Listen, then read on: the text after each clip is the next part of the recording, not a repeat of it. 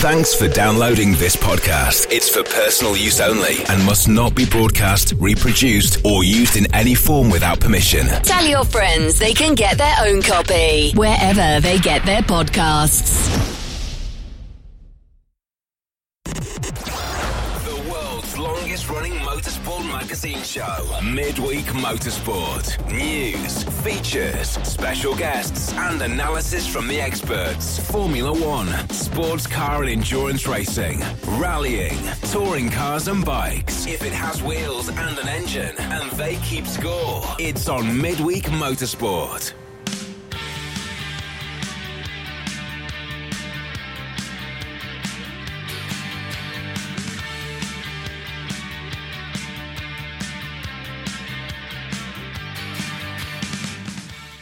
Hello everybody and welcome along at just after 8 o'clock on a Wednesday.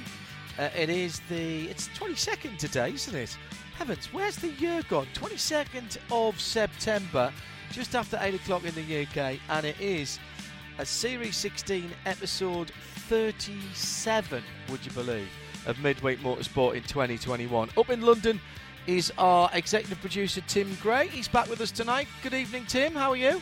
I'm very well. Do you remember last night? Last night? Yes. What happened last night? Do you remember the 21st night of September? The 20... I remember when it first started in September. What happened on the 21st of September? Night of September. Oh, okay, yes, okay. So that was... all I have was him singing in the background. Love was changing the mind of pretenders, John.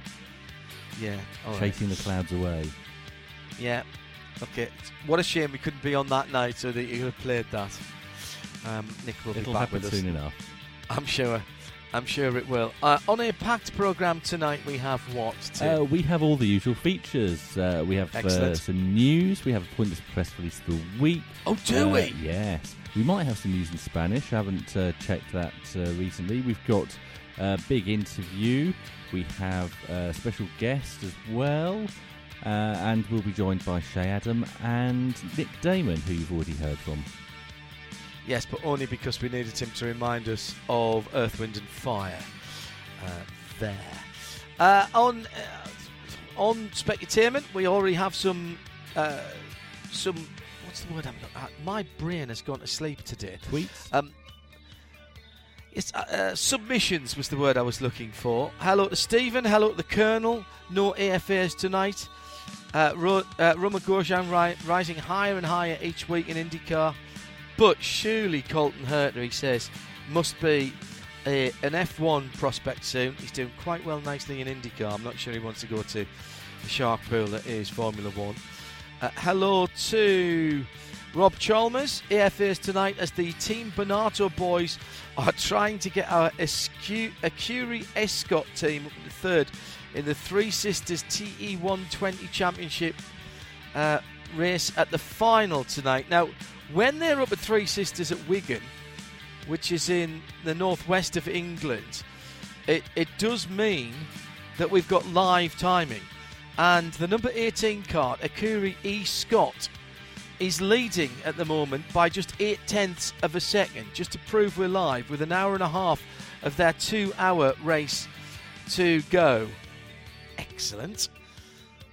Rob will be listening to this afterwards and thinking, he really did log in. Yes, we did. Of course we did. Daniel Summersgill is listening to the podcast in the morning, slightly concerned about what went on in the BTC meeting at Croft. Tyre stacks and traffic cones defining track limits, JCBs and Marshall in the line of fire at Clairvaux without a safety car on truck. Shouldn't be heading in 2021. Well, if drivers observed double waved yellows, then things would be a lot easier. But I don't necessarily disagree with you, Daniel, about part of that. AFAs for Kevin Payne. Chelsea tonight. He is at Stamford Beach supporting Aston Villa for the what he calls the Milk Cup match, which is now the Carabao Cup. I'm fairly certain. Get-in win last night for the SAFC. Get in the Black Cats. Listening live tonight, James O'Donnell with a nice glass of rum. Must try some Cayman Islands rum. Any suggestions? at Specutainment. We had plenty of suggestions for our food for the Cayman Islands. Cayman Islands must have some rum. Let's have it at Specutainment. Neil Gardner, looking forward tonight. Had a tough day. Neil, hope you're feeling a bit better. I'm doodling in his Only Here for the Oversteer, Jerry Marshall and Baby Bertha, which is already looking fantastic, Neil. Great work, as ever. NG Auto Art, if you want to have a look at some of Neil's bits and pieces. No airfares for Jonathan Main tonight. First time listening live for a few weeks, still recovering from the revival weekend.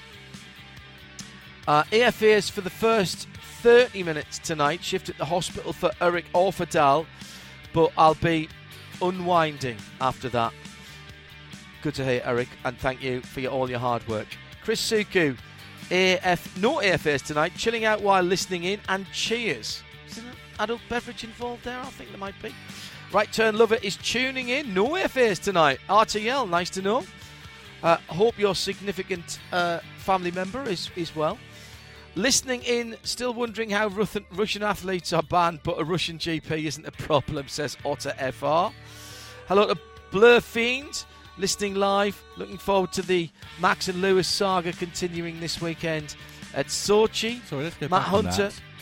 Sorry? Why would you ban the race? They're not going to dope the tarmac or anything, are they? Don't get me started.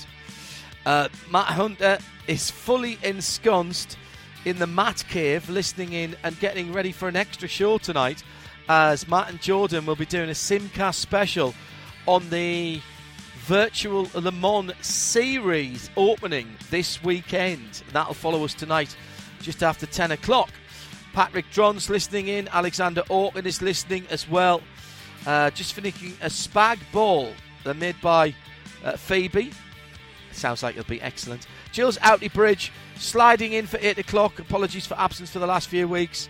Not a problem, Jills. And Alan Prosser, correspondence is perhaps the word you were looking for. I think you may be right. And Sarah Rigby has just got home from work in plenty of time. There will be some Aston Martin news in the Cayman Islands sports car news tonight. But our top news comes from, well, I don't know. I never know. Shuffle your papers, Tim, and tell us after the jingle what the top story is. All the latest motorsport news from around the world. Midweek Motorsport. Well, for our top story, I think we need to bring in Shay Adam. Hello, Shay. Hello. She is just on a hotkey for that, you know that. Hello. Hello. Shay and I have something in common because we both enjoy, when entry lists are released, looking through them for little tidbits that make us think, ooh, what's that doing there? Or what's he doing there? Or what's she doing there? And True story. You can't deny it. And that's happened this week with the entry list for this weekend's round of the Nürburgring Langstrecke-Serie, which, of course, you can hear and see live at radio-show.co.uk on Saturday from 10:15 UK time, with a race start of 11, because there was a Works Aston Martin GT3 on that entry list, Shay. They stayed away for 3 years, but they had to come back to the Nürburgring. And Maxime Martin and Nicky Thiem being the two lucky drivers chosen to drive the Aston Martin Vantage. Both of those guys have experience around the ring this year. Thiem in an Audi, and was it Martin? He was in a Falcon tire or something. Wasn't it Porsche earlier this year for the long race? Stop. Aston Martin don't have a Works sports car team anymore, Shay. They gave that up when they went into Formula One. What's going on here? Do we read anything into this? Well, I would hope so, because we love having Aston Martin Works teams. And to be perfectly honest, the team that Paul Dall'Olano was a part of this year was entered as Aston Martin Racing in the GTE-M class at Le Mans, and their clothes, boy, they sure looked familiar, didn't they, John? They did. They absolutely did. In the SP9 category, which is the top SP3 category, David King, our friend and colleague from Aston Martin Lagonda and from Aston Martin Racing, and what the chief engineer at Aston Aston Martin effectively has made no secret share down through the years of the fact that Aston Martin need to win the Nürburgring 24. Are we back? I am hoping that we are back on track for them doing it. We've not seen this new version of the GT3 at the Nürburgring yet. Correct. And it's been, as I said, 3 years since we last had a factory effort from that make at the Nürburgring. It's going to be a very interesting effort, one that we're all going to be keeping a more than cautious eye on because, of course, they didn't exactly bring two guys who aren't good at the ring and who aren't good in Aston Martins either. They're there to win this race.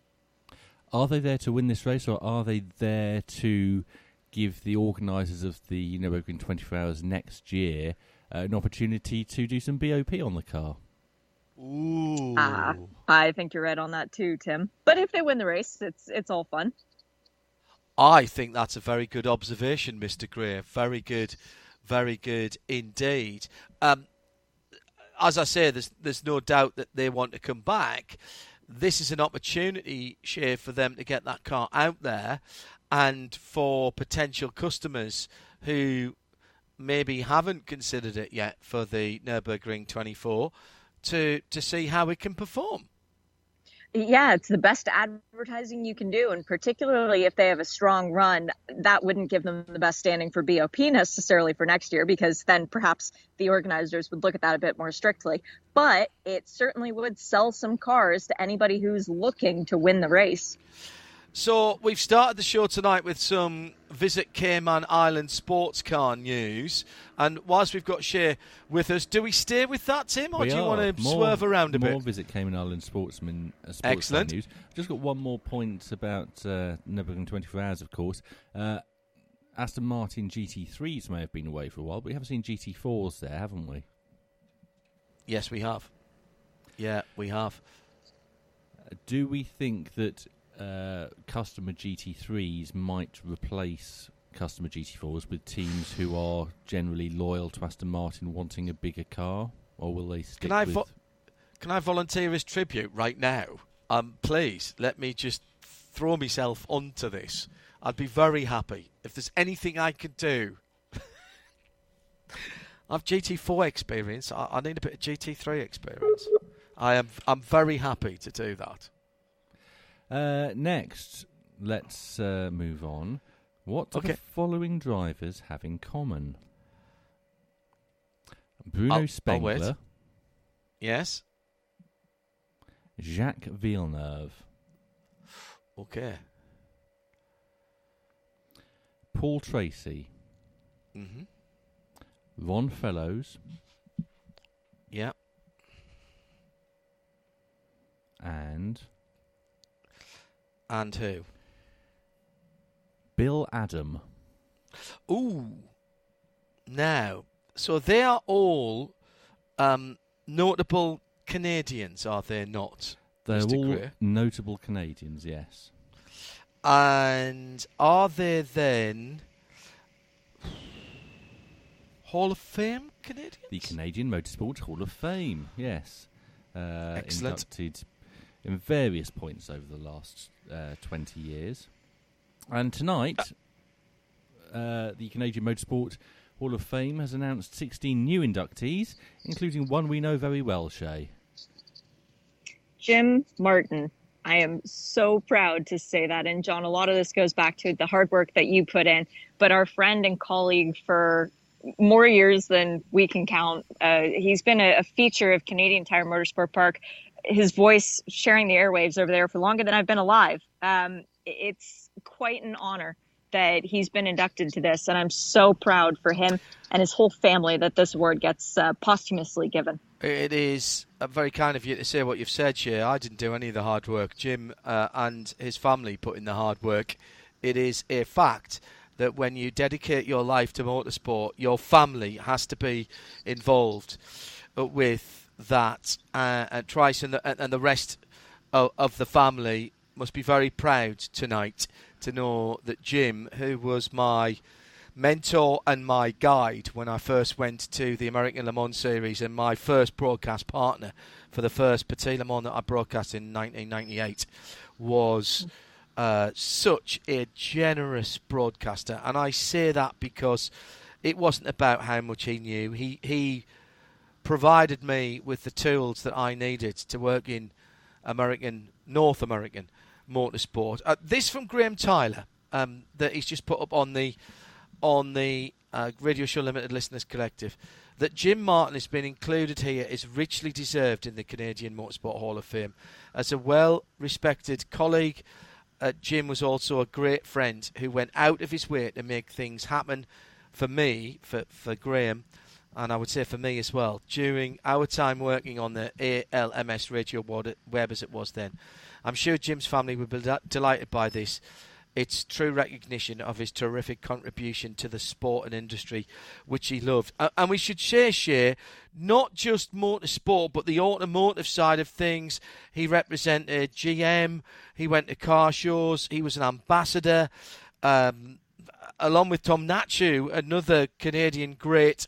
They were a great double act at various things. They had their own personalities as well. But Jim contributed so much to not just Canadian but North American motorsport. Yeah, he was a car guy and a racing guy, and car guy. we're all better off for having known him, for sure.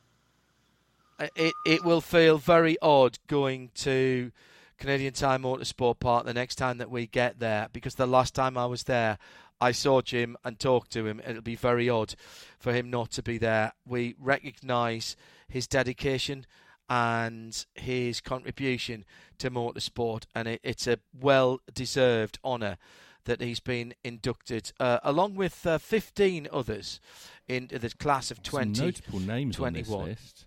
Yes, very much so. Patrick Carpentier, former Champ Car and IndyCar driver, and finished third in the championship twice. He's also done a bit of NASCAR.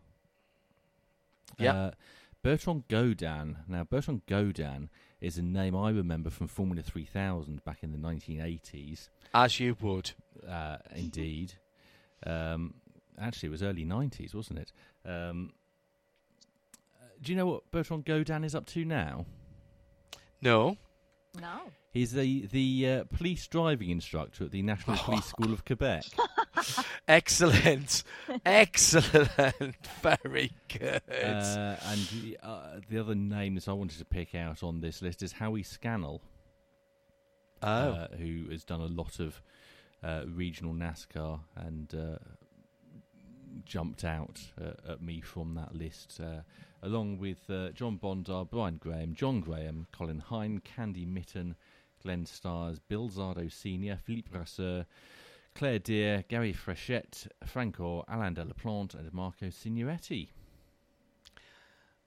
All the best to the family of Jim Martin, and indeed all of the inductees for the class of 21 of the Canadian Motorsport Hall of Fame. Richly deserved all of that. As we are in our Visit Cayman Islands sports car news, don't forget to enter the competition on the Le Mans 2021 page. We've got some fantastic prizes on there as well. Tim, where would you like to go to next? Staying with sports cars, there is one race remaining in this year's Michelin Le Mans Cup, but the title has already been decided.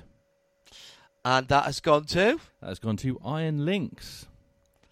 Yeah, very good. The Chesna-based team took first and third in the race at Spa on Saturday. Yeah. With a slightly different lineup, with Paolo Roberti coming in to replace Gabriele Lancieri at the weekend. But great result for them, and that means that the Michelin Le Mans Cup is sewn up for this year. We've also decided some of the classes in the European Le Mans Series, haven't we, John? Indeed so, and we will have in about 40 minutes' time Vincent Voss from W Racing Team, WRT, to talk about the fact that they've cleaned up with a round to go, the Teams and Drivers Championship for what has been absolutely unbelievable. Yeah, Vincent will join us for our big interview just after 9 o'clock UK tonight. Fantastic effort by the team and by Robert Kubica, Ifeyer, and also Louis Delatraz in that car. And yes, I will ask him the tough questions. I will. I promise. Really?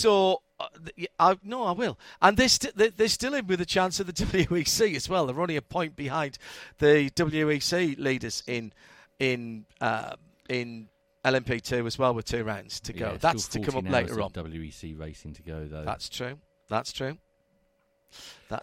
I'm told, by the way, by the responsible adult that we have now added some T-shirts and stickers. We have to the Le Mans 2021 competition for Visit Cayman Islands. So as well as the Dreddy artwork, Le Mans T-shirts and Le Mans stickers have been added to that, and it's still open on the Le Mans 2021 page, as we are right in the middle of the Visit Cayman Islands sports car news. And nobody's told me about Visit Cayman Islands gin yet. I'm very not gin. Rum, well, or gin. And they might. I like if it's white. I like white. I like white spirits. I can do dark spirits as well, but I quite like the light spirits. White rum, dark rum. Hey, dark rum, good for the throat. In Pirates of the Caribbean, John, it's why is the rum always gone, not gin. Okay. That seems reasonable. There is a company called Cayman Spirits. Is there? I suspect might be the provider you're looking for all of your rum needs, both white and dark. For my Cayman Spirit requisites, is that what you're saying? They seem to have. Hello. Yes. Tim's used his time when he wasn't talking wisely to Google Cayman Spirits. Have you? So premium rum. Yeah. Is there? The 7 Fathoms premium rum is their key product. They also have Governor's Reserve rum. That sounds good. And I do like a Governor's vodka. everything. And what vodka? Gun Bay vodka. I like the sound of that as well. Yes. Because I'm not. You're a big vodka person, fan, I'm a aren't you? Vodka man, yes. You're a vodka man. Have you tried our vodka that we sent down for you yet? Not yet. I don't want to do it while I'm alone. Okay. Just in case. No, very good. Just taking the lid off fine. is enough to make me drunk.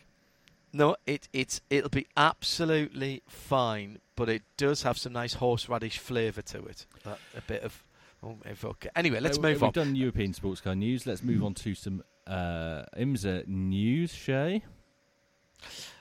This weekend, Shay, we are... Yes, she is. IMSA this weekend with one of their shorter races of the season on the streets of Long Beach. We talked about the entry list last week. Let's just quickly refresh everybody's memory about what they'll hear and see this weekend. On Friday and Saturday, it will be, of course. Yeah, we've got 26 cars for this weekend, 6 in the DPI class, 3 in the GTLM. The only notable addition in GTLM is Matthew Jaminet is joining in for his first go at the Long Beach Street Course. So we were wondering if it might be Matty Campbell, but it is Jam instead. And then 17 GTD cars, which means that we have a potential point swing. I think it was 245 points over the course of the weekend if you finish first and get maximum points in qualifying versus finishing last.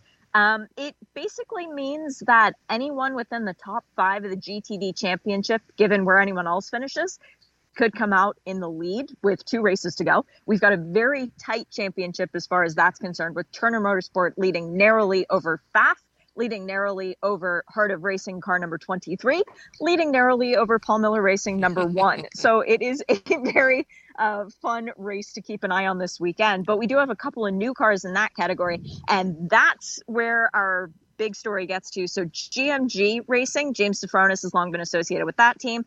They've got a Porsche for this weekend, but they are running 2 bronze drivers, James Safronis in one of them and Kyle Washington in the other. He's a guy who's very new to racing. He's run in GT America this year in the Porsche, has run on a street course once before in his life. So it's a big learning curve for that team. We've got happy birthday Colin Brown in a Ferrari this weekend with Scuderia, of course, and Daniel Mancinelli. That's going to be a fast car to keep an eye on as well. And a new Mercedes for O'Gara Motorsport, USRT. So that is interesting, but this is where my story comes from, because I had been expecting Gilbert Cawthorpe to come with their Mercedes and Allegra to come back with their Mercedes. I did a little bit of digging. Turns out they're both testing. Daniel Morad and Michael De Quesada are planning to come back before the end of the season. Whether we'll see them at VIR or Petit Le Mans has yet to be announced, but that Mercedes will make another appearance. The big story, though, that was just announced, I think it was yesterday, Mike Skeen is going to be joining the Gilbert Cawthorpe for the VIR round. And here's the bigger story. They were testing drivers because they are attempting Petit Le Mans. So earlier this week, a couple of interesting drivers, including one Stephen McAleer, got the opportunity to drive that Mercedes. So we've only got one Mercedes for Long Beach, but it's because the other two are planning bigger things for the future. Okay, shortest race of the season. We've got qualifying in sound and vision for everybody on Friday. Check imsaradio.com for the times in your time zone. It automatically corrects, so I'm not even going to bother trying to do the arithmetic myself. And then we've got the race on Sunday. Traditionally, Shay, this is a tough race, but a race that can be influenced by strategy, even though it's a short race. I remember seeing Bill Oberlin in the GT Le Mans BMW getting horribly bumped out early on in the race, but using that to his advantage. So early problems is not necessarily a note that you're out of contention here. For sure. For the professional classes, that's true, because the minimum drive time being only 5 minutes for the two pro classes means you basically need 2 laps, and then you can put your other driver in for the remainder of the race. It's only 30 minutes for GTD, and the tire allotment this weekend means that nobody should be complaining about not having enough sets of tires, but that strategy call does come into play. For the GT classes in particular, when do you make your one pit stop, or do you take advantage of yellows because, hey, it's Long Beach, we're going to have yellows, and try and play out the strategy better? I'm really interested. The other thing is GTD last ran here in 2017. That was on Conti's. So all of the tire strategy, brand new. And you're going to have to rely on what you know from Belle Isle to come into play at Long Beach. They are very different circuits. That is a very, very good point. We'll talk about the IndyCar schedule for next year and a single race at Belle Isle and what that might mean for IMSA in a wee while. Tim, where would you like to go to next? Series 16, episode 37 of Midweek Motorsport. Well, we heard from him earlier, so let's bring back Nick Damon. Can we say goodbye to Shay now? We can. What do you need? If you want Okay, to. excellent. Shay, thank you very much for being with us in our Visit Cayman Island Sports Car News. Enjoy the rest of your evening. We'll talk to you on Friday and Saturday. Sounds great. Thanks, guys. Bye. Shay Adam joining us live from the USA, and Nick Damon is with us now, and from the introduction it would seem we might not be doing your first choice of sporting news, Nick. We're not, but When you control car racing? we are doing some single-seater news. How are we? That's always a worry from Tim, isn't it? Right, before we get onto that, James O'Donnell says French Antilles rum, SBS, single-barreled selection. Very good. He said, if I fall asleep in advance, I apologise. Excellent stuff. I still want some more Cayman Island rum recommendations, please, at Specutainments. No, you think there's more than one distillery on the islands? Oh, yeah, absolutely. Oh, yes. Yes. You're probably Come right. on. Yes. Come on, Tim. Really? That's like how many Northern European single-seater formula are there? There's going to be more than one rum. How many monopolies and mergers commissions are there? Well, 112. Yeah. Very good. Very good. Dave Alcock and Brody. Hello to Brody. A bit of AFAs tonight. He's running a wee bit late, helping various family members, so he's going to be listening to the podcast tomorrow. Hope you're all well, Brody. Let us know. All right, where do you want to go with Nicolas then? So I've said it's single-seaters, and which single-seater driver says he's not good enough for Formula 1 at the moment? Oh, blimey, that sounds terribly realistic. Dan ticked him. No, he's not. His brain isn't good enough for Formula 1. Callum Eilert. Oh, no, it's Not not Callum. Callum Callum Eilert. wants to be in Formula 1. Mick Schumacher. Nikita Mazepin. He's definitely not good enough for Formula 1 at the minute. No? I'm just saying names now. You are. Okay. Give us a clue. He's Russian. He's what, sorry? Russian. Robert Schwartzman. Robert Schwartzman is the correct answer. Thank you very much. You I mean think he's so. from... That's a He's good from clue. well, but he can't be Russian, can he, if he wants to be in Formula 1? Because we're not allowed to say that word and that country because they're state-sponsored drug cheats in World Championships. We're not allowed to say that word. So he couldn't be in there even if he wanted to be. I think at this stage I don't have enough results where I can say, look, guys, I'm winning. I have a huge gap. Why are you not talking about me? I still need to Well, that's true. He learn hasn't. He isn't. and improve myself in Formula 2. How many seasons done have you two been in years. Formula 2? This is his second one, isn't it? This is his second one, yes. No, because Formula 2's rubbish, they've earned a half of this one, haven't they? They're nearly 2/3 of the way through now. Nick, you sound a bit bunged up, mate. I'm very, very ill, and Matt McCallum is the reason.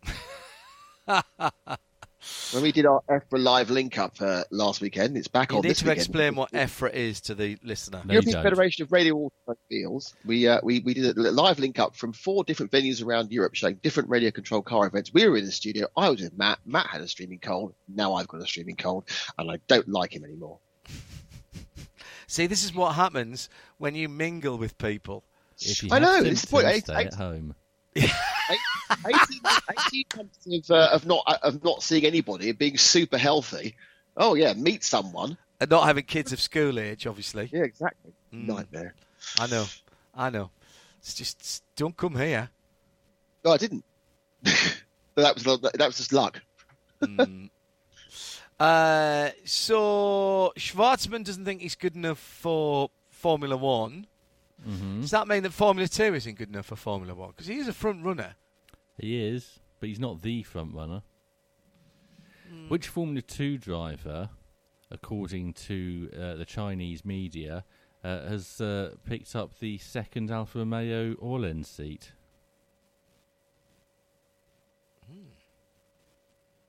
No clue. I mean, it's a question for Nick. He's clearly got no clue either because he's not talking to me. It's Zhao. Sorry, I do apologize. I muted myself because I sneezed. Because I sneezed, and I didn't think anyone wanted to hear that. I am honestly, I'm doing the male sick thing here. I go, oh gosh. Yu Zhou is Zhao. The correct answer. Zhao, yeah. And because he's got money, hasn't he? Who says that that's the incorrect answer? Probably Fred Vasseur. Fred Vasseur is one person who said that he has not been, he's not signed a contract with them yet, and also Alpine, who are the team that he's linked They haven't with. got a seat for him, They don't, and he's got lots of money. And the sticking point is that Alfa Romeo only want him for a year because they think that their Porsche will be good enough to come into the team at that point, and Ganjin Zhao wants to have a 2-year contract and give all his Chinese money to them for 2 years. Yeah, Porsche is very good at fighting through a pack, in fairness, particularly at Monza, where apparently you can't pass. It's just amazing. You can't pass in Formula 1. he is a very good driver, Teo Porsche, Yeah, I'm very impressed So with him. that's what the Formula 3 problem and is. Formula but he 2. does need a second full season in Formula 2. Of course, he did a few. So you never know. races in If the they want a World 1-year holding pattern, perhaps they'll keep Giovinazzi because it'll be a 4-year holding pattern. Yes, that's a fair point, my man. But he's been less rubbish. He has been less rubbish, you're right. Who thinks he might have a good chance of winning in Formula 2 around the streets of Sochi? Oh gosh, good question. I think, well, realistically, they should all think that because that's a positive mental attitude they should have. That's correct. You have to, is that am I right? Am I? No, I mean you need to narrow it down to one Roy driver Dixon. who might have got his Yeah, first I've gone race for win of the Roy. season at Monza. Oh, Australian bloke. No, Oscar Piastri is who you were thinking my about, brain by is the way. literally fuzzed, so I'm going to be giving very limited answers to a lot of this stuff. Oscar Piastri did get his first race win He of the did win. season. Yes, but, he won, didn't he? That was in the feature race, and I was referring to the sprint race. It's won so many. No, the sprint race, not the sprint. The sprint race, which is a No, there's Formula two 2. sprint races in F2 now, isn't two there? sprint races in F2. Yes, you're right. No. Yeah, Mr. Junior Sports Car, racing car. Yes. Yeah. Jehan Ruvula is the name I was looking for. Really? That's annoying because I was literally just getting the results from Monza up. So, yes, India's first F2 winner. I don't think Narain or was around for F2, was he? No, Narain did Formula Nippon, I believe, in Japan. Kyun Chandok did GP2. But I don't think he won, did he? He might have a race win. He certainly didn't win a title. Robert Schwartzman he says now having found the right page, is Second. third. No, he's third. Third. So it's Piastri from Zhang Yuzhou. So Piastri's leading by 15 points. This is his first year, of course, which is important. Yes. And First full Schwartzman year. is a further 21 back. Well, Piastri's about what? He did one race at the end, didn't he? After he won Formula 3. He did a couple at the end. Did he do both the Bahrains? I can't Bahrain remember what doubleheader. was on the calendar last year. No, there was a Bahrain doubleheader, wasn't there? We had the full circuit and the short circuit. Oh, that's right. Yes, we did. Yes. Yes. And yeah, and that's and they did a lot of work at Bahrain, which is why Yuki Tsunoda's so good there. Yes. Neil Gardner has just tweeted, who thinks they have a good chance of winning F2 at Sochi this weekend? How about Mazepin in the Haas? I'm not I think sure he'd struggle. would. He might I finish think he'd second or struggle, third. Neil. Yes. That car's not that good. Absolute- Not No. sure how he bolt the 18-inch wheels on either. No, indeed. They do look good with the 18-inch rims on. You know what? I've missed F2. I have missed F2. I've watched a lot of the F3 because, that was what it was. And I realised I'd missed the variety, Nick, of F2, particularly with the ridiculous tyres that don't last the amount of time that you've got to keep them on. Yeah. The thing is that they have to do a volte-face about this change to 8 meetings and 3 races. It's absolutely failed. I think need to you're go. right. They need to go back to where they were last time, which is 12 meetings of 2 races. So also, apparently, it's not save the money we're supposed to save either. Oh, well, we said So- that. I We think I said did that say last that. year. Yeah. Tim was So- absolutely on the money with that. He said it won't save any money in F2 or F3. Quite the reverse, in fact. Yeah. So it's not worked, and they need to just bite the bullet and go, well, we tried it, and they can blame it on the pandemic if they like, but they need to bury their pride and just say, whoops, now we'll go back to what we had before. And also, can I just say, and if anybody from Pirelli is listening, I really apologise for what I'm going to say. But really, you need to have a word with all of the series you're involved with and let you make the tyres that you can make. Because even though I know that you are being asked to make tyres that degrade, it means that I will not buy Pirelli tyres for our cars. And at the moment, the only tyres I can get for Yves Boxster that are N-rated Porsche homologated tyres are Pirellis, and I won't buy them. I will not buy them because I have seen how rubbish you look in motorsport. And No, that's not fair, because Pirelli Four-wheel supply all the motorsport. world's superbike tyres as well. Yeah, I'm not talking about putting them on a motorbike. I'm talking said about putting them on a motorsport. Boxster. Yeah, you said motorsport, and so Pirelli, when they are given their free head in other things, can produce things that aren't chewing gum rubbish. Also, I many don't years think it does them any ago, good. I really doesn't. I don't. In the I era agree. of Yves Porsche, they did make tyres for Porsche Carrera Cup races, and they were pretty good as well. Well, I have the choice of Goodyear, Michelin, Hankook, and Pirelli, but because of they're all N-rated tyres, but because of of difficulties with supply at the moment. The only ones that I can get, particularly for the back, actually, are Pirelli. And I will not buy Pirellis because Eve said, and I can't argue with that, she said, I really don't want Pirellis on my car. They weren't very good on Nick's Alpha, and I don't want them on my car. And I can't argue with that, Nick. Pilot Sport 4s are brilliant, by the way. 4Ss. 4Ss is what I want. I can get the fronts, but I can't get the backs. Well, I actually got a different size in the end. Did you? I couldn't get the rears for the Alpha either, so I went up 10 millimetres and down 5%. Ah, very good. As recommended by the people on the forums. But then there was always quite a lot of clearance on the arches. This is very much not off capital now, off topic now, but yeah. But the problem is they're not with Porsches. You really should have N-rated tyres because they're Porsche spec homologated. Is that above Z then? No, it's we've gone really normy now, haven't we? Sorry. It's about them being spec. So Mercedes have MO, and BMW have their version, but Porsche have N-rated tyres, and it's either 0, 1, 2, or 3, and it's all about them, and they have slightly significantly different construction and compounds because they are Porsche original equipment tyres. And if you want more information on this subject, visit automotiverubberfetish.com. Now let's move on to Formula One.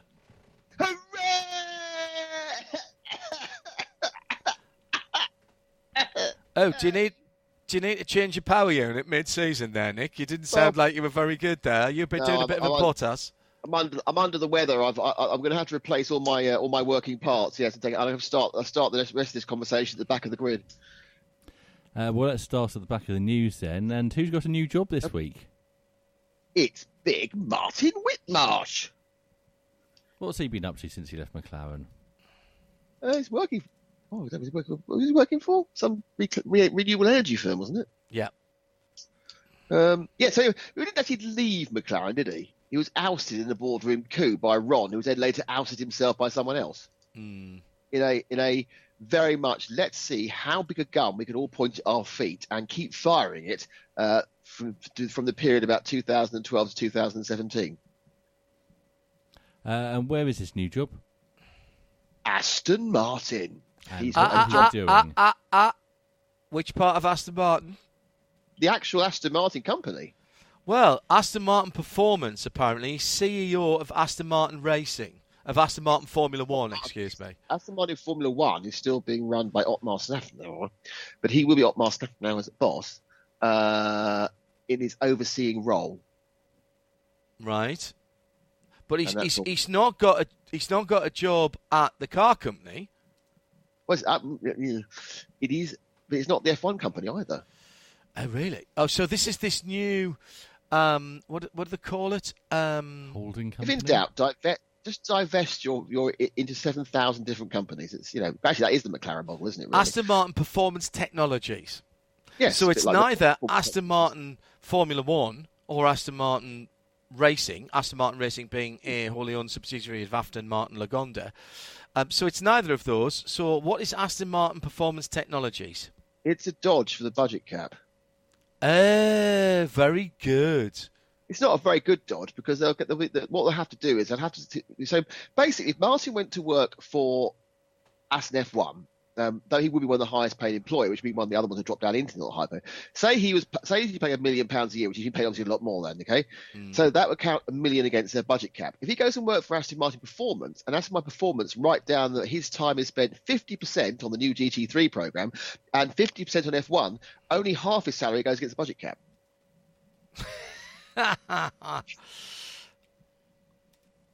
That's a fact.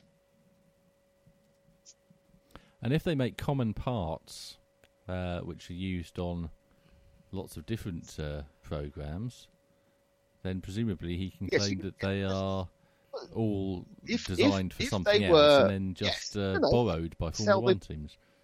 No, you can write off the development part. I mean, there isn't an awful lot of crossover, but things like sensors, those sort of stuff, a lot of electronic, all that sort of stuff, you can design as a part, and you can sell it to the F1 and team and not have to sort out the Money. the actual cost of the development. I'm not sure how. See, the interesting thing is if F1 Performance owned the wind tunnel and rented it back to the team, I'm sure that. The thing is, I'm pretty sure that everything they try, the FIA knows about, but I'm sure there's a reason for doing it because there'll be some sort of allowance. It won't be like they'll get it for free, but it will save them 10% here, 5% there. Matt Hunter says, does this mean he's now technically Aston Martin Whitmarsh? Very good. Very good. James O'Donnell. We have sparked off a massive tyre debate. Good. P0's on my GTS 4.0, says James O'Donnell. That sounds like a Porsche to me. But my preference when they need changing would be Michelin's. Dave Alcock, you're spot on about Pirelli. We know they're highly capable tyre engineers, but the racing tyres are making Pirelli look awful. Chewing gum is a good term. Is this what Pirelli wants from its work in motorsport? Blurfiend, who is Porsche trained, N0, N1, N2, N3, and now NFO and NAO.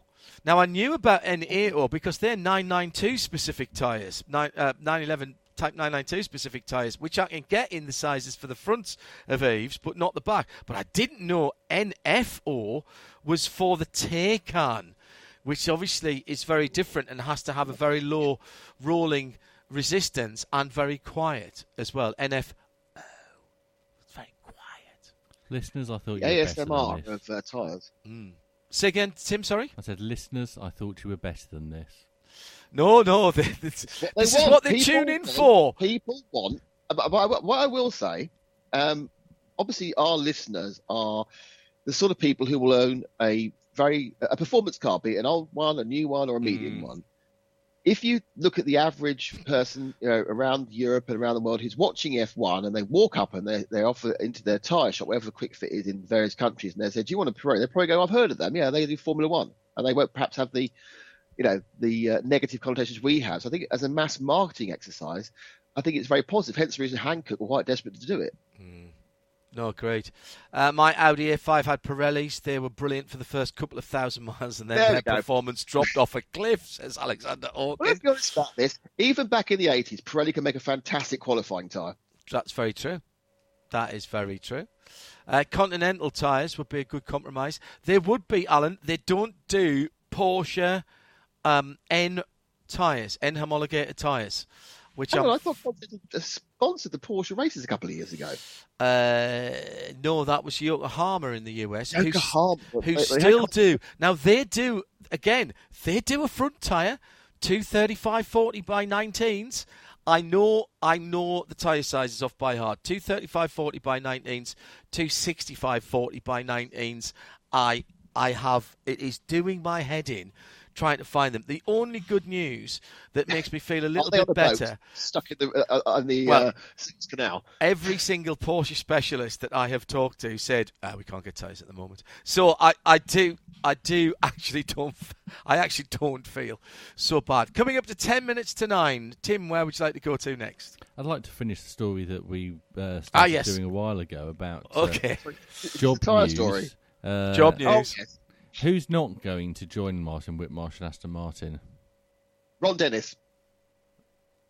I mean, I'm sure that's correct, but it's not the Sam Michael. Not the answer on the piece of answer paper. On the card. Pat Fry. Let's have 3 people who left under a cloud.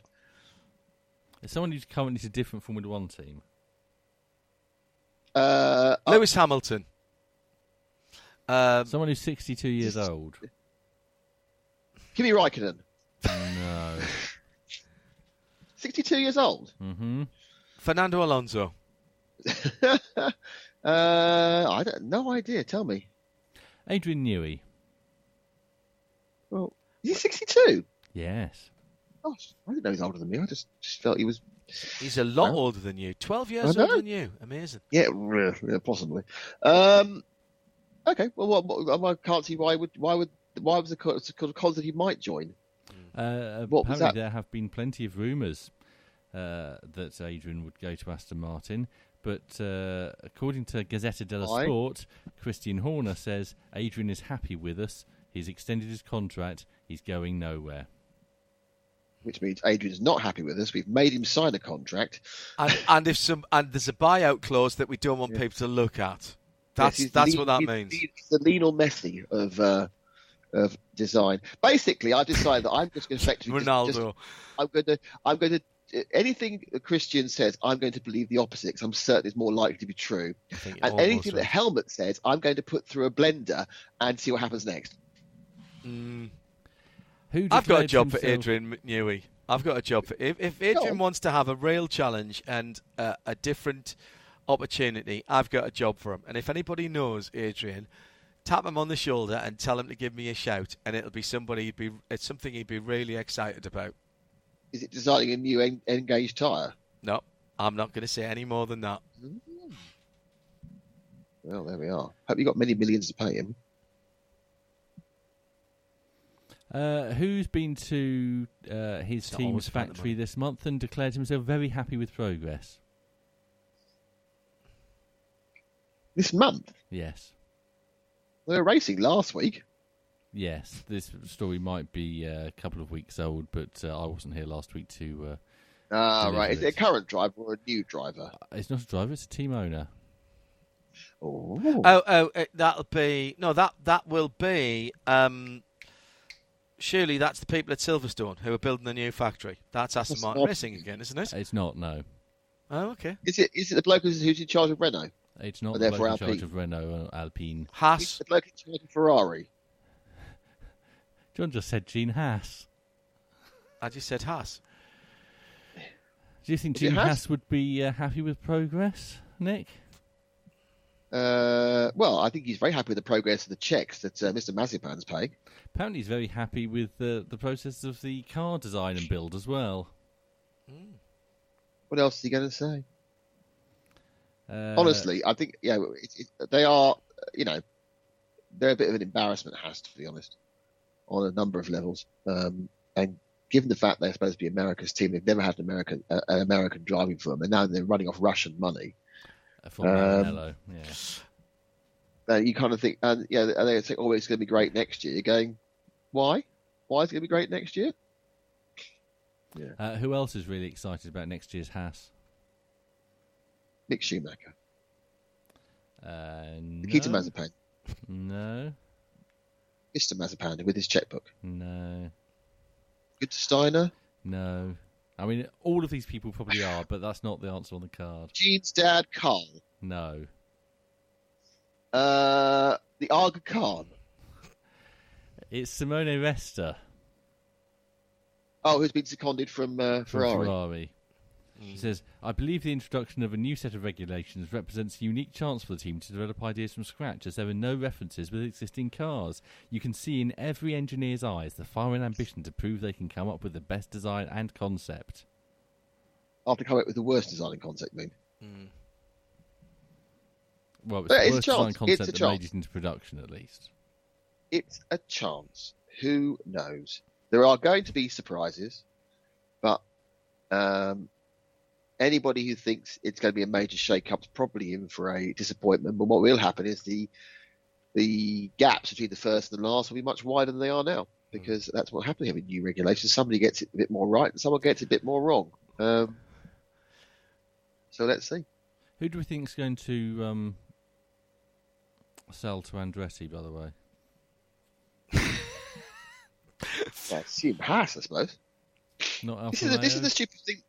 No, Sauber aren't going to sell. Sauber aren't selling. They've got money coming in, so Haas will be selling. They've got Chinese cash. They're really going to get the well. This is the stupid thing. This is I tried to mention you before, because of the ridiculous dilution of investment, whatever it's called, concept where anybody who comes in has to give $200 million, $10 million to each team because you diluted their franchise. You have to buy a team when you could just start a team. Matthew Hyman says, by the way, are you sure Gene Haas was quoted about his F1 car, not the new next-gen NASCAR that's making its debut at Daytona? Very good. He did make the quote while visiting Maranello, so... okay, fine. And we have started something with the tyres. Nick, we need to do a tyre show. We need to do a tyre show. A quality tyre is always worth the money in my experience. It's the only contact between the road and the car. At least you know what the title is. And the tyres. And the tyres. Oh, my goodness. We've really started something out. And we have unleashed the inner geek of the Midweek Motorsport listener who knows all about NO, NA, NFs 1, 2 and 3. I am very impressed. MO for Mercedes. BMW have got their homologated tyres as well. Very, very impressive. Otter FR says, I am off Otter FR and my Michelin Pilot Sports approve this message. Of course they do. Of course they do. Right, 4 minutes before we are at half distance. What else have we got for Nick before we go to half time? Who would quit Formula One rather than see reverse grids? Everybody. Liberty. Every track. Yes. Nick? Something's quite fast. I'm going to go for Lewis Hamilton. It's not the answer on the card. Think about someone who is older and more French. Older and more French? Mm-hmm. Alain Prost. Alain Prost is a correct answer. Well done, Nick. He's older and more French. But he's not actually having to take part in these, is he? He's not. But who thinks it's a good idea? Oh, anybody who's at the back. In fairness, Nikita Mazepin, Mattia Michael Binotto Schumacher. is a correct answer. There you go. Let me just say that if they actually want to do that, actually, a reverse grid race with 3 points, 2 points, 1 point that has no influence on the qualifying. It'd be far better than the sprint. Would be fine. In fact, make it 5, 4, 3, 2, 1. You know, give a chance to the guys to come to the back and get a point. See what happens. It gives some points to people at the back and the middle. It won't affect anything overall because you won't interfere with the championship. But for goodness sake, don't do it every race. Do it at tracks where you can overtake. It's not hard if you want to do so. Just the lack of detailed thought in the sprint races is frightening. Sprint's not working. Interestingly, Alain Prost. I think it's the worst thing you could do to Formula One. I'd rather see one team dominate because they did the best work than a reversed grid. Well, you can. But also, they've had I'm also reverse not grid happy now. about points of pole position. There aren't any points of pole position. Well, there aren't now, no. No, well, there are with the sprint because that's so pole, isn't it? Yeah, I don't know. It's not qualified pole; it's raced for pole. Well, interestingly, the narrative changed dramatically after last weekend. They came out on Saturday going, it's fantastic, it's fantastic, it's fantastic. And by Monday, they're going, yeah, we need to look at it. Yeah, it was rubbish. It was rubbish because they should never done it at Monza. And they think, oh, it's a fast track. Yeah, but your DRS. What did we see at the ADAC Sim Racing Expo in the GT 500 that the race, the absolute top class, top of the bill race, that they had a sprint qualifying, and you saw people going, well, I'm not going to try and overtake here because I'm third now. I'm quite happy in third, thanks very much. But if I go for second, I'm going to move forward 25 metres, or I'm going to end up at the side of the track. Yeah, I mean, this is the point. It's risk and reward, isn't it? That's why if you make it a standalone race, I mean, it comes down to the point. If you made it a standalone race, a third of the distance with the slowest at the front, reverse championship order, it actually does give a chance for the guys right at the back to decide not to take part in it, to save their engine and mileage. That's another option, isn't it? Because everyone seems to be having great difficulty making their engines last the 24 races. Adds another element, but at the end of the day, it gives points. It will normally give some points to at least teams in the lower midfield. And it's more interesting. Because the guys in the midfield will absolutely go for it because this is their chance. Yeah, all right, the top 2-3 teams might think this is a bit pointless and just accept the fact that the guys are going to get some points. But it's a far better concept. But I would like to point out right now, I'd rather not have a second race at all. There's no need for a second race. It devalues the Grand Prix. Simple as. Finally. Top to bottom. Sorry, Tim. Finally. Nick, I heard your verdict on Schumacher, the movie, last week. I thought you were... hour and 30 in. Thank you very much. Surprisingly nice about it. Yeah, me too, since I've watched it since. Really? I said, did you agree with me that the music's awful? Music was awful. It was like a 70s porn movie. They glossed over his character issues, and I disagree with the critics who've said that they've only, it's not about him since he banged his head when he was skiing. That's not what this is about. This is about his motor racing career. But I think if you're going to make it about his motor racing career, there has to be more about the fact that he was a serial cheat and that he brilliantly had so much extra mental capacity when he was driving a racing car that he could think to cheat whilst he was driving. And that was glossed over massively. Yeah, I mean, they did go into quite a lot of depth about 2007. What has Ralph Schumacher said about it this week? I wish I'd never been involved. No, he said it's a really, really nice film, isn't it? He looked good. He looked good. He's grown into his face, hasn't he? Wearing well. Yeah, it's a lot of gel for a man in his mid-40s, but hey-ho. Midweek Motorsport, where John has just 48 seconds to tell you what's coming in the next hour. I suspect we might have more of Nick in hour number 2, where we'll be welcoming Matt Hunter to talk about a special programme after the show tonight that will be looking at Le Mans Virtual and the series preview. We'll talk about that.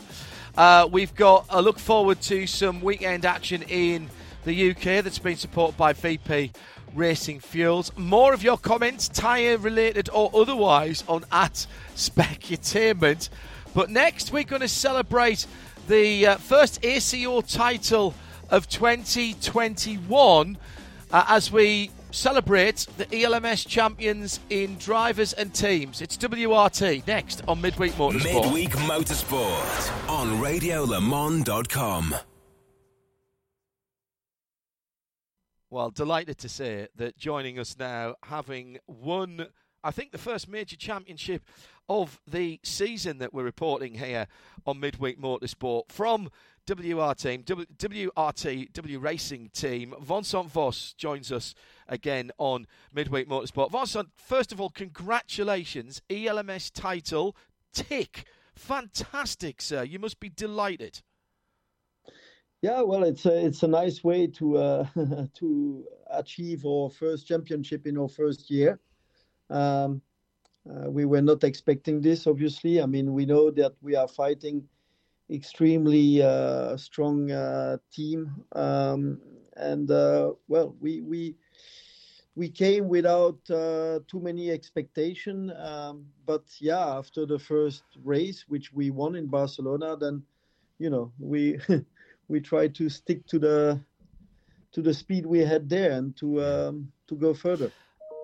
Very nice to, I presume, very nice to do it on what is pretty much home ground for you, not too far away from HQ, up the road at Spa, or down the road at Spa. I presume there was a bit of a party on the weekend, was there? Or have you not had time yet? Well, that's probably the main reason why I asked you to do this today and not on Monday morning. We had quite a nice party with the guys on Sunday evening in Spa, which was extremely deserved to the guys, because they are the one who did an impressive work since the first week of January. Yes. Till now, and then okay, there are still some races to go, but so far I have to say they are the heroes. You make a good point there, Vincent, because a lot of people see what happens at the track. Obviously, good coverage for the ELMS, for Le Mans, and everything else that you guys have done down through the years. But it's what's going on behind the scenes. And when we spoke to you earlier on in the season, after your first victory, you were saying that the team had really just continued from what you'd been doing in DTM and other championships. But that doesn't start at the first race. That's going on from the end of last year and from the seasons before. Yeah, well, exactly. I mean, it's the base of our LMP2 crew is based on what we had the last 2 years in DTM, and we had a few person who had strong knowledge about LMP2 and ELMS and WEC. So, but the main basis of the crew is the people who did DTM for the last 2 years. Well, I mean, if you had sat down in the first week of January and written a list of things that you would like to have achieved this season, would you have dared write down ELMS Championship, Le Mans victory? Could you have even dreamt of that? It's always difficult to to say once it's done, and to say now that I would not have dreamed about it, it would not be right. I mean, I know that we have extremely strong guys. I mean, our two lineup in WEC and in ELMS has proved to be one of the strongest, and two of the strongest lineup. But you never know. You need to cope with new regulation, new environment. Yeah. And it's not something easy to do. So I would say difficult to say what I would expect at that time. But yeah, I'm happy to be where we are now, and I'm happy to continue like that and to fight now for the WEC championship, where we are only sitting 1 point behind at the moment. Oh my goodness, it could be just such an unbelievable season. We'll come back to that in a moment, if I may. I'd like to talk just a little bit about the racing car itself. The Orica LMP2 car is pretty much the choice of everybody in the class. So, first of all, what is it like as a racing car to work on and to actually take to an event and compete with?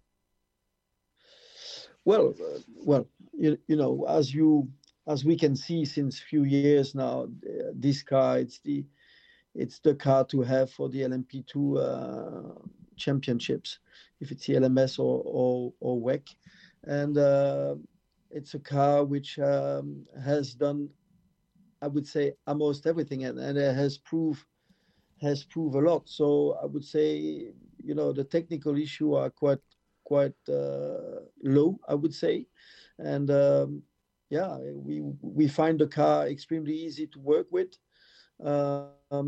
It's a great car. It's a great car that Orica has built with the experience of the previous one, and they have done a fantastic job on that car, and we find it quite very nice to work at them. And therefore, how do you make a difference?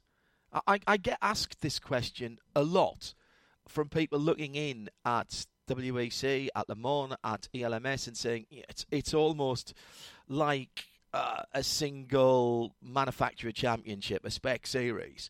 There are other choices, but everybody chooses Orica. It is the best car. So how does WRT, or indeed any team, Vonsond, how do you find an advantage? Well, you have three major departments. You have the electronic one, then which is including TC and so on. Then you have the aerodynamic one, and then you have the mechanical grip. And it's always in motorsport, it's always a compromise of those three, which makes the car extremely strong. As we could see, the last two races we had in Spa, if it's WEC or ELMS, you could see that the United Autosport car was extremely strong. And this is something for us difficult to understand. So there, we did not find everything yet. We are always there most of the time. We had, I would say, a little bit less success in WEC, but it's also down to, you know, you need a bit of luck at the right time. And we've been leading the last 4 WEC race. If we talk about Monza, Portimao, and Le Mans, we've been leading at one stage those races. Well, we did not won any other event in WEC, so we finished second in Monza. due to a mistake from us in the strategy. But we were competitive. But you don't always find the best compromise, and it's still you need to find those kind of little thing that you must be able to put together, and it's difficult to explain, but it's the experience of the team, the experience of the engineers, the mechanics, all little detail putting to their very best. Every little detail is counting there, and every race we find small thing that improve our cars. Incremental gains, I think, is the terminology that people use nowadays. But that underlines, Vincent, just how competitive and how tight it is. You mentioned Monza there. One small mistake, strategically, or from the drivers, or from somebody in the pit, or with a tiny mistake on the setup, it's not just going to make it hard for you to win. It possibly means you won't be on the podium, because we're talking about races here in LMP2 that are so close over 4, 6 or 24 hours. Yeah, well, in Monza we had a dramatic end. I mean, we were leading by quite a good margin, and then we made a mistake in strategy, and we did not use the wave by as we should have, and we lost our lead, and even worse, we find ourselves in P5 or P6, and we fight our way back to P2. But every detail is counting, and every person in the team has a extremely important role.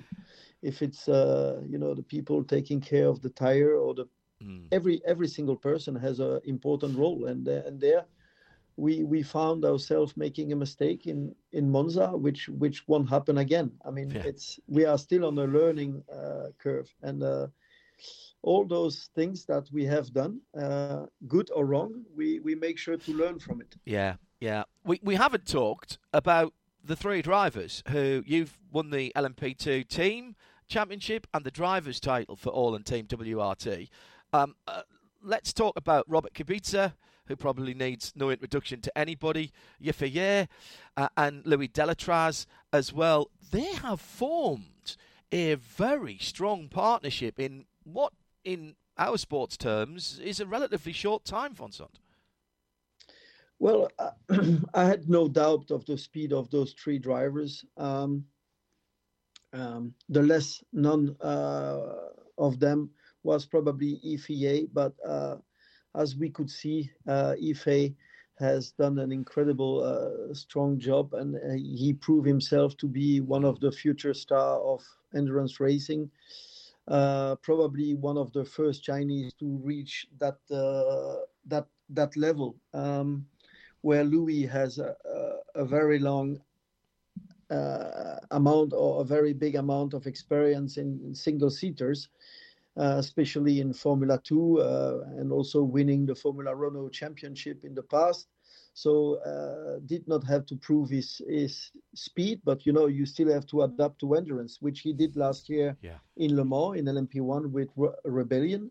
And I think those two and Robert has formed an extremely good and competitive lineup, and they work extremely well together. And I have to say, I mean, there the driver ego had no role. They were really working together. They did not mind who would do what, and they have done, they just have done their job like if they were working together for the last 5 years, and that probably has made the difference compared to the other lineups. And what about Robert Kubica then? How important has he been to pulling that all important team of drivers together, Vincent? As all driver has been, has played a big role in every championship, ELMS and WEC. Robert has been a extremely important part of it, because, I mean, Robert, as we all know him, I mean, I did know him by name before. I met Robert a few times. I've seen what he did last year in DTM with BMW, and I see how much he progressed during the year. But this year we've been able to work with him, and when I've seen how much Robert is, he's a very demanding driver, and he pushed the team to the extreme limit of pushing and pushing to get the best out of it. And he accelerate, I would say, our progress. And yeah, it was very important to have him there. And you would expect from a Formula One driver that he plays a role there, but you could also expect to have a higher ego and he want to be there as a number one driver. But it was exactly the opposite. Robert has played, even if he's inexperienced in endurance racing. Yes. It was like he's been doing it for the last 10 years, and he was doing a very strong job there. As I said, I mean, every driver has played a role, but I would say I would expect that from every other driver. They are younger, and Robert is a bit older, and he's done a fantastic job to push the team to the extreme limit, and that was helping us to reach it quicker. I remember when he did a test in Bahrain after the final WEC a few years ago now, and I sat behind him on the plane as we were going home on the Monday or the Tuesday after that, and I had a long chat with him, and what struck me was that the extreme amount of thought he'd put into what had happened in that test and how he'd attacked it, and then afterwards the breaking down of what he'd experienced and what he knew, what he didn't know, what he had to go away and do some more thinking about. He uses his brain as much as he uses his hands or his feet or what he feels through his backside in the car. And he came across to me, Vincent, as a very considered driver, a very considered person who works very methodically. Well, I mean, is Robert's technical analyze and analyze of the race which happened was very important, and the way he handled all of those points and the way he never let go any little detail was very important. But as you have seen talking to Robert probably then, he has an understanding of how the racing should go and what it's needed. And I mean, he has proved that during the year with us. He has proved that at the start of the Le Mans 24 Hours this year, where we start in extremely difficult condition with intermediate tires, with a bit too much water, and a lot of car has made mistakes, and Robert was just there, and he was so confident. I mean, he was feeling so calm and so confident on the radio to work with such a driver. And I hope that I will work with him again in the future, like with all the others. And that is so important. You know that from your competition days. Being fast is good, but being able to work as part of a team in endurance is so important. It's crucial. In fact, it is crucial. A thought about WEC then. The ELMS job is not quite done. You've got another round to come in Portugal. Title now secured. I don't know whether that takes the pressure off in Portugal, but I know you'll want to go out on a win, and so will the drivers and the rest of the team. But what about WEC now for the two races out in Bahrain? What are your genuine hopes and expectations for that? Because there is that chance, as you mentioned, of a second title for the team this year, and that's in the World Championship. Well, yeah. I mean, Le Mans has played a big role in the points, and now we find ourselves in P2 in the championship, 1 point behind.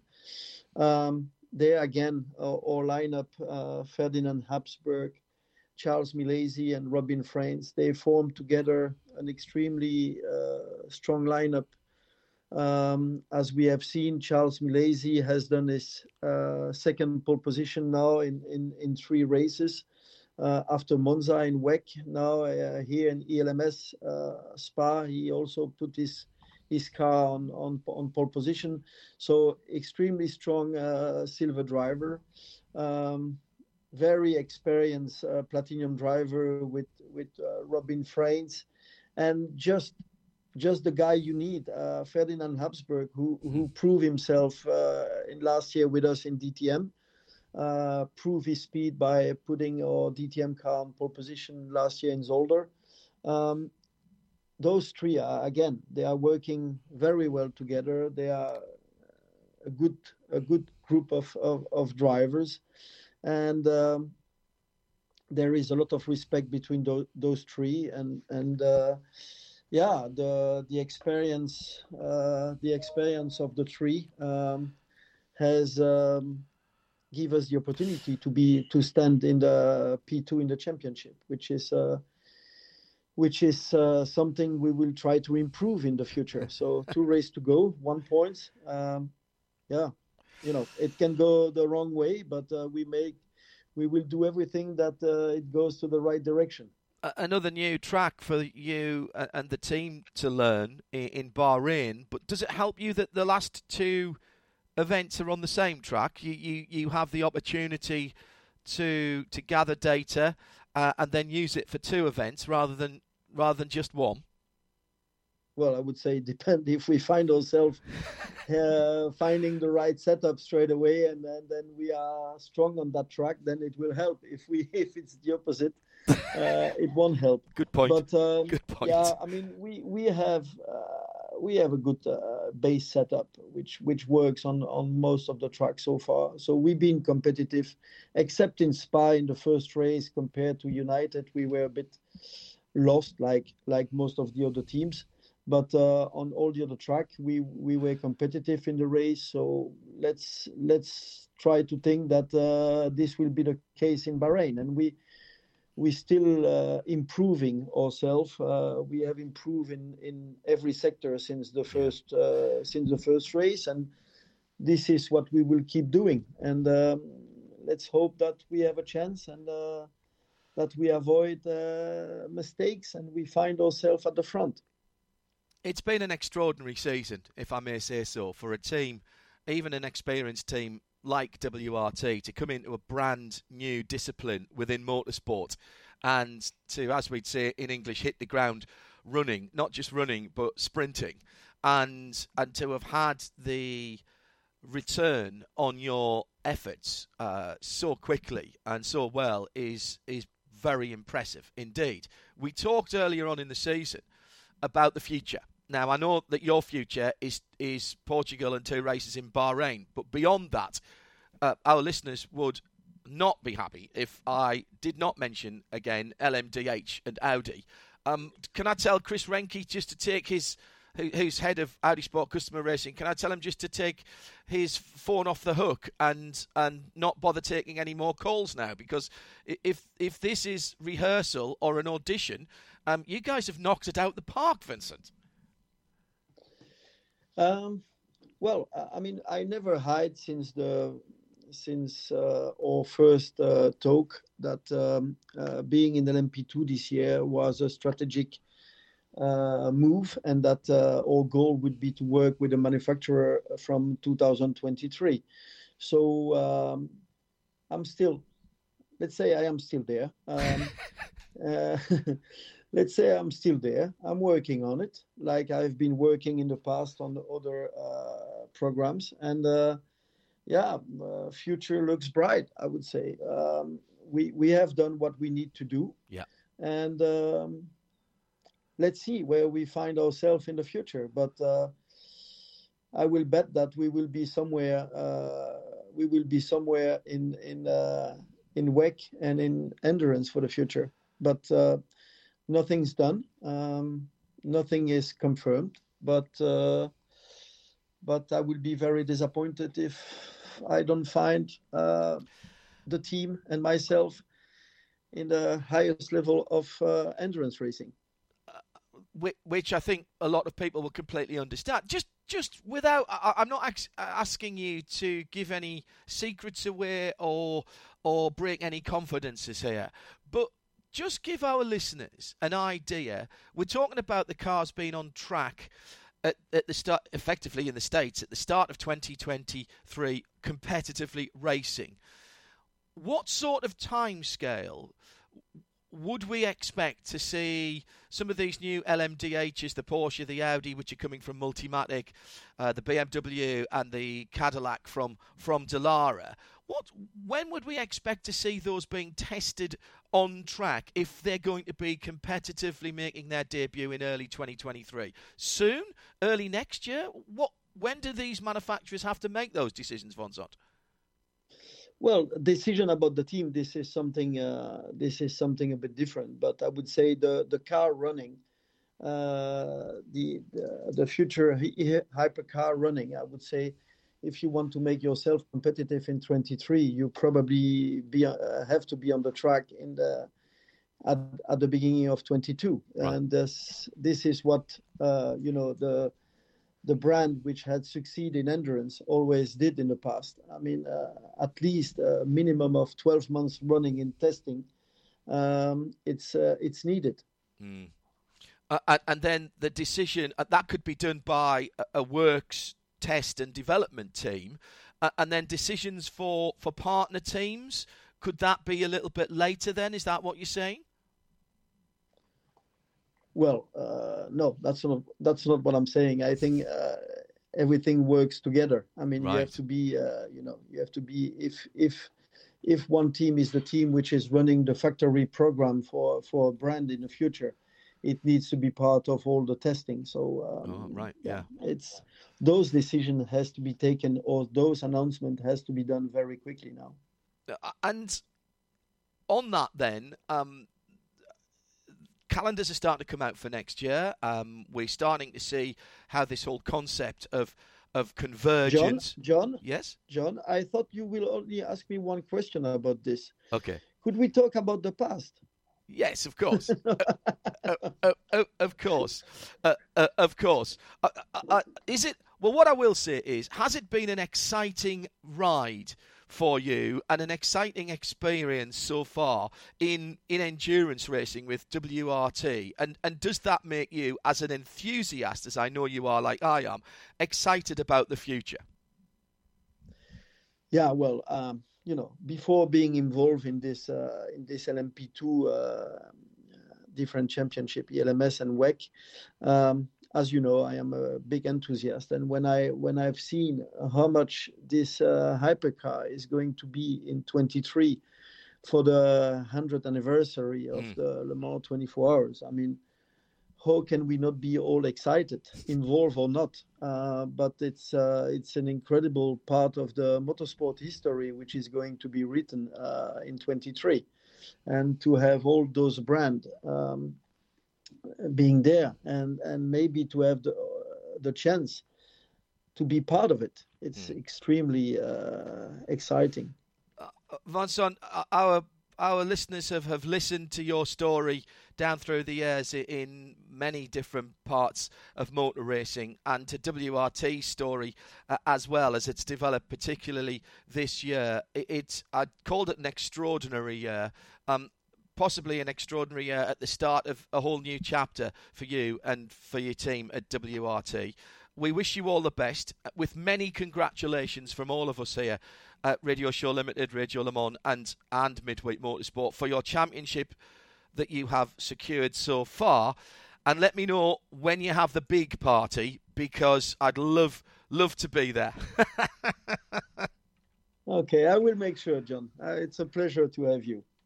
Thank you. Vincent Vos, the driver and team championship for ELMS has gone the way of WRT in 2021 in the European Le Mans Series.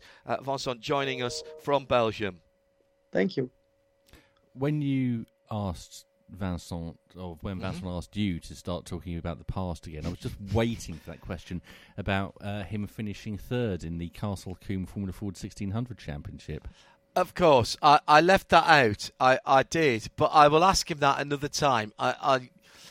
when we were setting up that interview, and when the responsible adult was set, and by the way, Von Son, I know you actually he's just dropped offline, but when we were setting it up earlier in the weekend, in the end part of the weekend, and he said, don't do a pre-record. I'd much rather do it on Wednesday and do it in the show. And I said, okay, fine. And now we know why. But we did talk about doing one of our Tyler's long ones with Fonsont. And I think that's the best place to explore the 1992 Castle Combe Formula Ford 1600 Championship, definitely. I think, and actually that will not be the first, the last time I fear that we mention Castle Combe tonight, believe it or not. There is a bit more Castle Combe to come. He's very much in the Derek Bell mould, where, if you remember the Tyler's Long one we did with Derek Bell, where we don't actually talk about Le Mans at all, because never got to it. We filled the time with his career ending well before he ever did Le Mans. I think we got as far as Formula 3, or did we do Formula 3000? Formula 2. Yeah, we got to Formula 2. I must sit down with Mr. Bell. We did have him on our Le Mans coverage as he was Grand Marshal, and he and Misty were fabulous that we got the chance to talk to him. I've got some Australian news for you. Have you? Which Fire also away. Is Formula 4 news, because Australian Formula Ford graduate Cameron McLeod is joining the British F4 Cam McLeod, Championship, or the F4 British Championship, certified by the FIA and powered by Ford EcoBoost. Won't be many more times we can say that, because of course next year it's going to be in Abarth. Is it? Yes. Nick will be happy. He's joining the Arden team alongside Georgi Dimitrov, David Morales and Zach Taylor. He will test at Silverstone for the first time tomorrow. And another bit of Australian news, and this reverts back to a story that we covered last year, I think, or maybe the year before, and hopefully Nick Damon's here to give his input on this, because Australia's largest technology services business, Telstra Purple, is pushing the boundaries of technology to power Airspeeder's global series of electric flying car races in a groundbreaking new partnership. Yeah, I saw that. I don't like the word groundbreaking when you're talking about flying cars. I think that's possibly a mistake in language. Yeah. Connecting terabytes of data for vehicle-to-vehicle and vehicle-to-infrastructure communications, that's the V2V and V2I, Telstra Purple will deliver the near real-time virtual race control system required for high-speed, close-format multi-vehicle circuit racing in the Airspeeder XA series. Stop.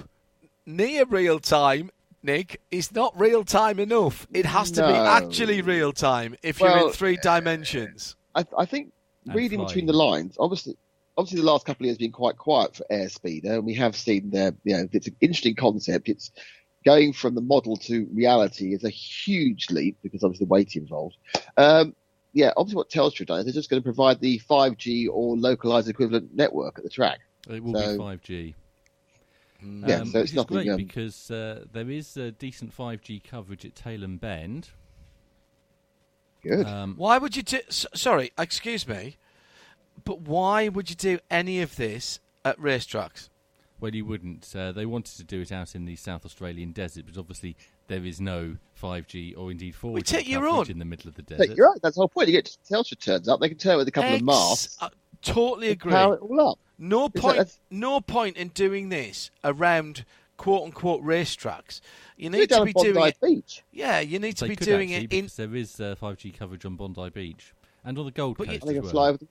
But you need to be doing it, as ESPN did with their drone series. You need to be doing it inside deserted buildings and out in the middle of nowhere and underground in cave systems and all that. They're a bit big though. A bit big for that.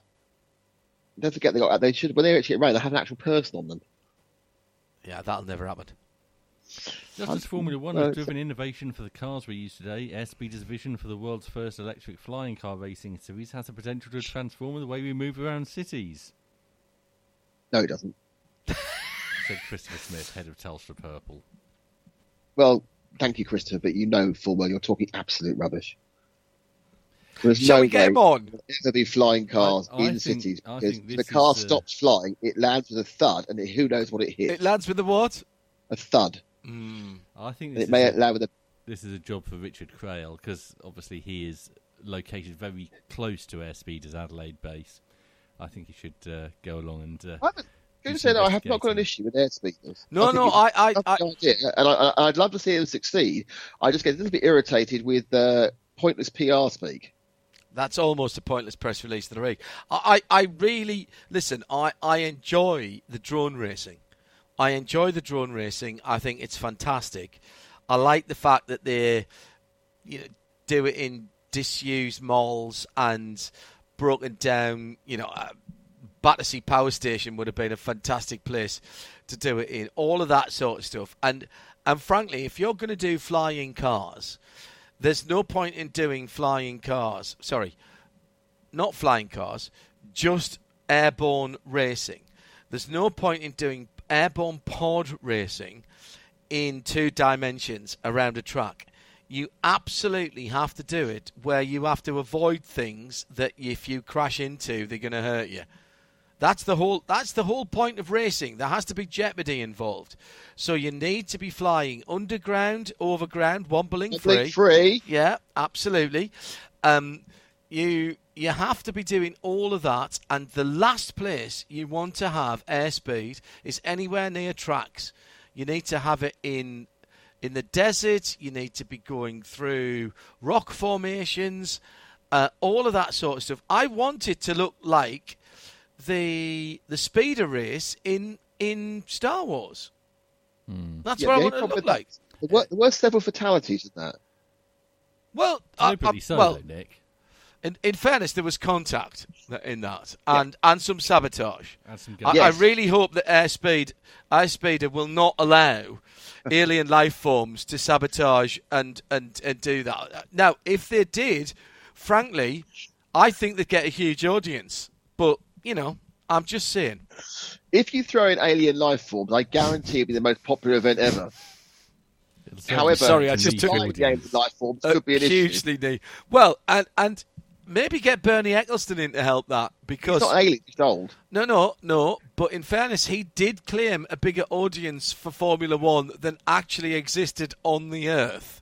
Only by 2 billion. This is picky. And there were some countries that weren't doing a proper census at the time, so you never know. Okay. At Specutainment, I want to know what you think about Airspeeder and what they're doing. I really do. I like the idea. I think it's got there's opportunities to do it. You and I, Nick, have watched drone racing. We've watched drone racing for lots of money in the UAE. That zeitgeist has gone. Yeah, true. There was £500,000 up, and somebody who was 13 won it, didn't there? I think he was 15, but yeah, he was. Yes, well, that's right. People. At least the Brit won. Hurrah!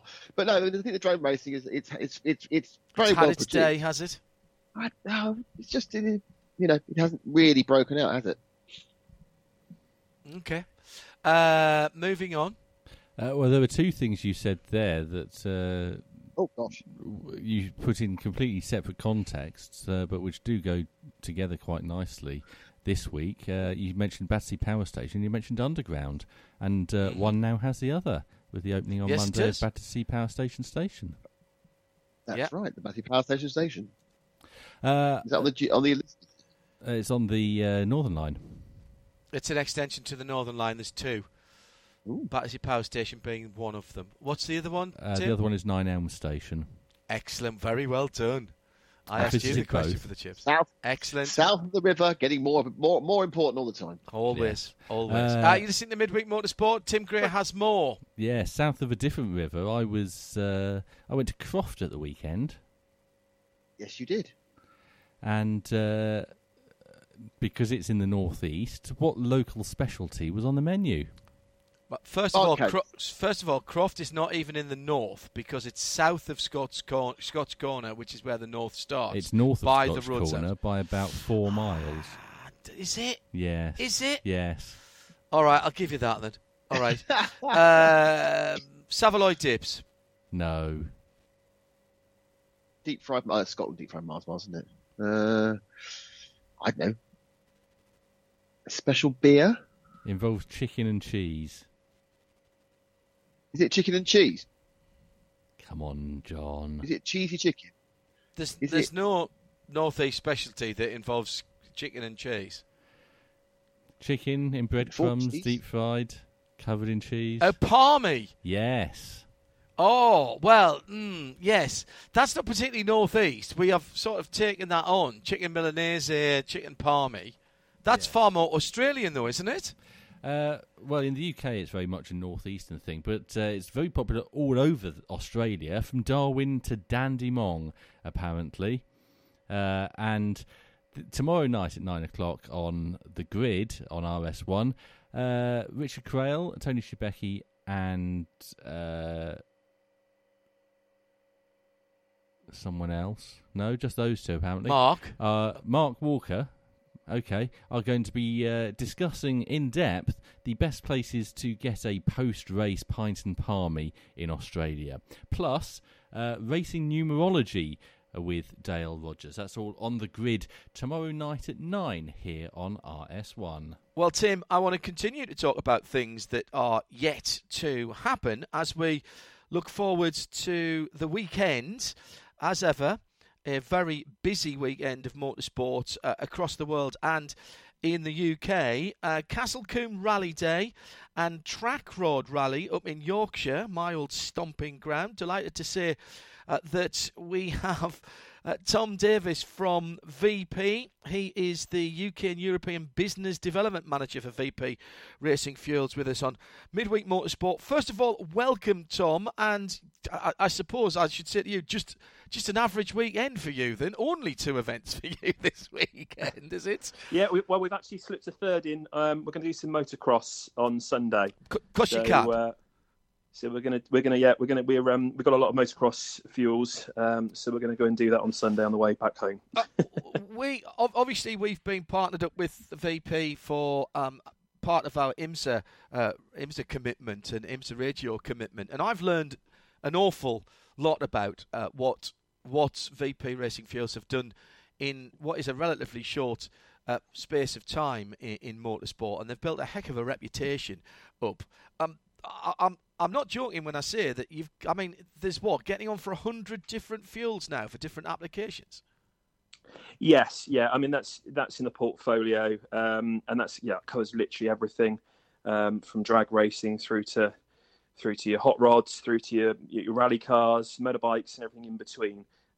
We probably don't have all of those in the UK and Europe, but we've got a big, wide selection of them. How important then are what we might call grassroots racing? We love the stuff at the top end. We love the IMSA and that, but a lot of your customers, possibly even the majority of your customers, are going to be at a level that is very much regional, local, or national. Absolutely, yeah. I think that's the thing with VP is we support everybody. So we support. We've got a product for everyone, and I think like anything, you if you're a young racer, motorbike rider, whatever, you can look at what VP does and aspire. And I think actually our products, fit so many categories. And you're right, like I said, this weekend, we've got top flight rallying and we've got, local AMCA, motocross. And that really is the heart of VP. And that's why I love working for the company, because I just think it's just a product for everyone that is in motorsport. Track Rod, let's start there. The Track Rod Motor Club, hence the Track Rod Rally, 50 years old last year. What sort of cars, if our listeners are going to head up to Yorkshire at the weekend, what are we seeing? Because there's some classic stuff up there running, as well as some contemporary stuff. Absolutely. So there's a really good mix. Now, the contract that we've got is we support the British Rally Championship. So that's the top flight and the cream of British rallying. And there's a lot of Irish guys have come over for it as well. And the history of that goes back 60 plus years. And we've seen some fantastic drivers, Colin McRae, Ari Vatten, and go through that. So we're actually fueling the BRC cars in that championship. But yeah, and I think that's a great thing. Again, you'll see brand new M Sport built Fiestas and Volkswagens and Skodas, and then, like you say, right through to the classics. So there's a really good scope, and I think it's the evolution of rallying, of where rallying's at in the UK now. But in some ways, that's going back to when I started marshalling in rally. I was a member of the Wickham and District Motor Club. It was very active in getting out there and not only teaching us about. I mean, we used to do little navigational rallies on the Wednesday night club at night around Stanley up in County Durham. But also we got out there and I marshalled on things like the Lombard back in the day. That I know dates me. But we often used to have rallies round some of the same stages that the Yorkshire, the track road, will be on at the weekend, in Dolby and round there, where I think the old Mintex rally, you would have the top flight cars, but some of the national cars would be following on behind, and in fact probably some of the same cars, Tom, because there'll be Mark II Escorts and all sorts out there, won't there? Absolutely. And I think, and first of all, great to hear that you marshalled. I've worked in motorsport for a number of years, and I think marshals don't get enough credit. I think people don't understand the importance of marshalling. So I just wanted to say that to all your listeners, that never take marshalling for granted. Absolutely. So appreciate that. And yes, and absolutely, I think we've all grown up through different eras. You sound like you might be slightly older than me, but yeah, and I think that's the good thing, isn't it? You can see and remember the history of these cars and who drove them originally, and then like you said, you've got the modern. And I think what's a great thing is now there's a lot of young guys and girls coming through who are actually want to drive the historics and the classics as well, which is amazing. Yeah, totally. And I think for some of us of a certain age, and I am certainly there. In fact, I was talking to Guy Smith relatively recently, 2003 Le Mans winner with Bentley.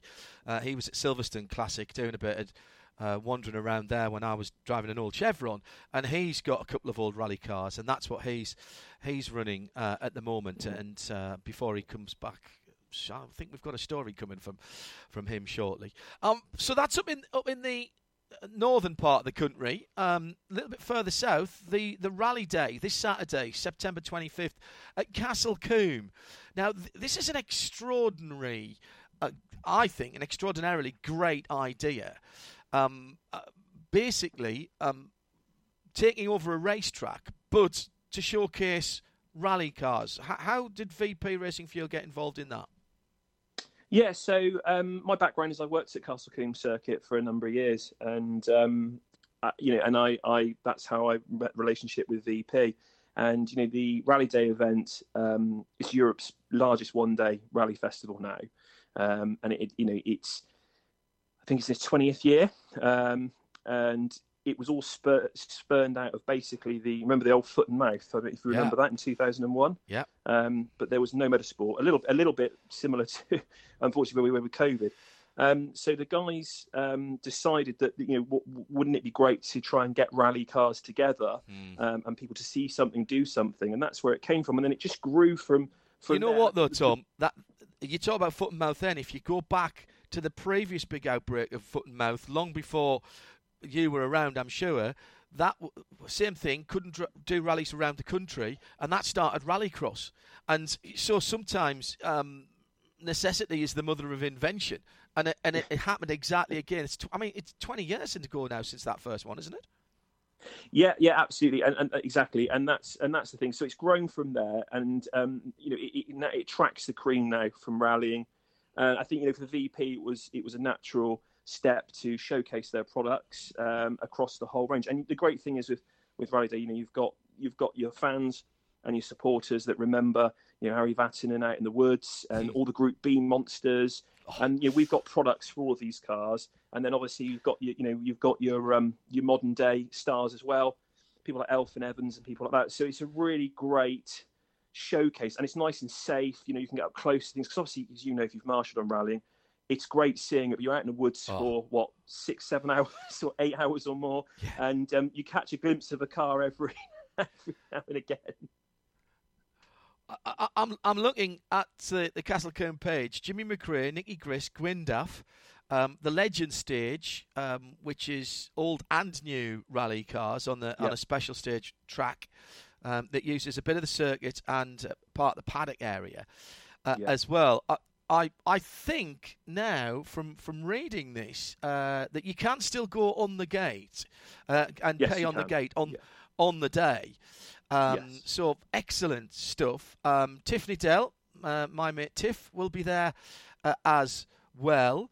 So I think he's going to be down there. So all very impressive. That's on this Saturday. So what's the motocross then that you've just thrown at me there? Where's that going to be? A local event near us, near where I live in, just outside the skirts of Bristol, and I thought we'd kill two birds with one stone, really. Motocross for us is huge in America, absolutely huge. Massive. I think everyone who wins in motocross is winning on our fuel. And lots of these guys and girls, again, they see the brand and they want to be part of that brand, the VP brand. And everyone loves our colourful motorsport jugs. I don't know if you've seen them. Yeah. The reds and the yellows, and people love that. So yeah, it just seemed like a good opportunity. We want to do again more in grassroots. That's what we want to try and build over here in the UK and Europe, and support these people. So we're going to offer some prizes and get to talk and meet more people and find out what they want and what we can do to help them as they progress through their racing careers. Now, is that from a technical point of view, from a sponsorship point of view, or both there, Tom? It's a bit of both. I think some of these some of these modern bikes now, they can be tuned and mapped, and they need the best fuel. And that's part of what we want to get the message out there. Wow. That, the fuel can make a huge amount of difference to them. Some of the older bikes, again, we've got products that protect the engines and will help them on that. And again, sponsorship is very, very key. If either it be something we can give away for free to someone to help them on their journey, a bit of advice or whatever. But we've nurtured a lot of relationships, and that's something that VP is very good at. Fuel as a performance part, it's actually. It's a no-brainer when you think about it, and yet it gets overlooked. That's really interesting. You said you don't have the full portfolio yet over here in the UK and Europe, but do you have things like Stay Frosty and over here in the UK? The coolants? Absolutely. Yes, we have. We've got the Octaniums and the Stay Frosty and the coolants. Yeah, that's a huge part of what we do. It's all available. In various distributors and dealers and. We work with a company called Old Hall Performance, and they've been selling it for a number of years. And those products are fun. I mean, again, I think this is all race proven, all track proven. Yeah. In America, all scientifically made for a purpose, and that's the thing. This isn't just rebranded. This has been designed and manufactured for a purpose, for, like you said, to enhance performance, and that's all of our products are for. Well, and a lot of our listeners will take their road cars on track days, whether they're dailies or more track-focused cars. I have to say, having learned quite a lot about Stay Frosty, which is the official coolant of IMSA racing, and knowing that it'll still protect down to -18 Celsius, and yet it'll help your engine so much better. Why we're all not having that in our cars, I don't know. So the consultation and the dialogue with your customers, the competitors, continues. So does that mean, so you're going to go to the motocross because that's closest to home the weekend, or are you doing a couple of days out? Yeah, I'm doing Rally Day. Rally Day is obviously not too. Castle Coombe's not far for me. It's only 20 minutes up the road. So yeah, I'll be there all day Saturday. We've got some customers there, and we'll obviously be meeting people and handing out stickers and chatting to people about our products. And then, back home and then out to the motocross. I mean, I was at Goodwood Revival last week. I was at Santa Pod, I think, the week before. We are at events pretty much every weekend, but like yourselves probably, in one way, shape, form or another. Well, anybody who goes down to Castle Combe Rally Day, go and seek Tom out and tell him you heard him on Midweek Motorsport. He'll give you a sticker. I promise. Absolutely.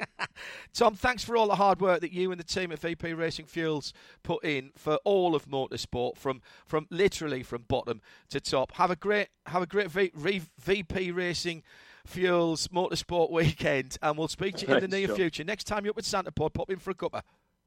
Take care. Thanks very much, John.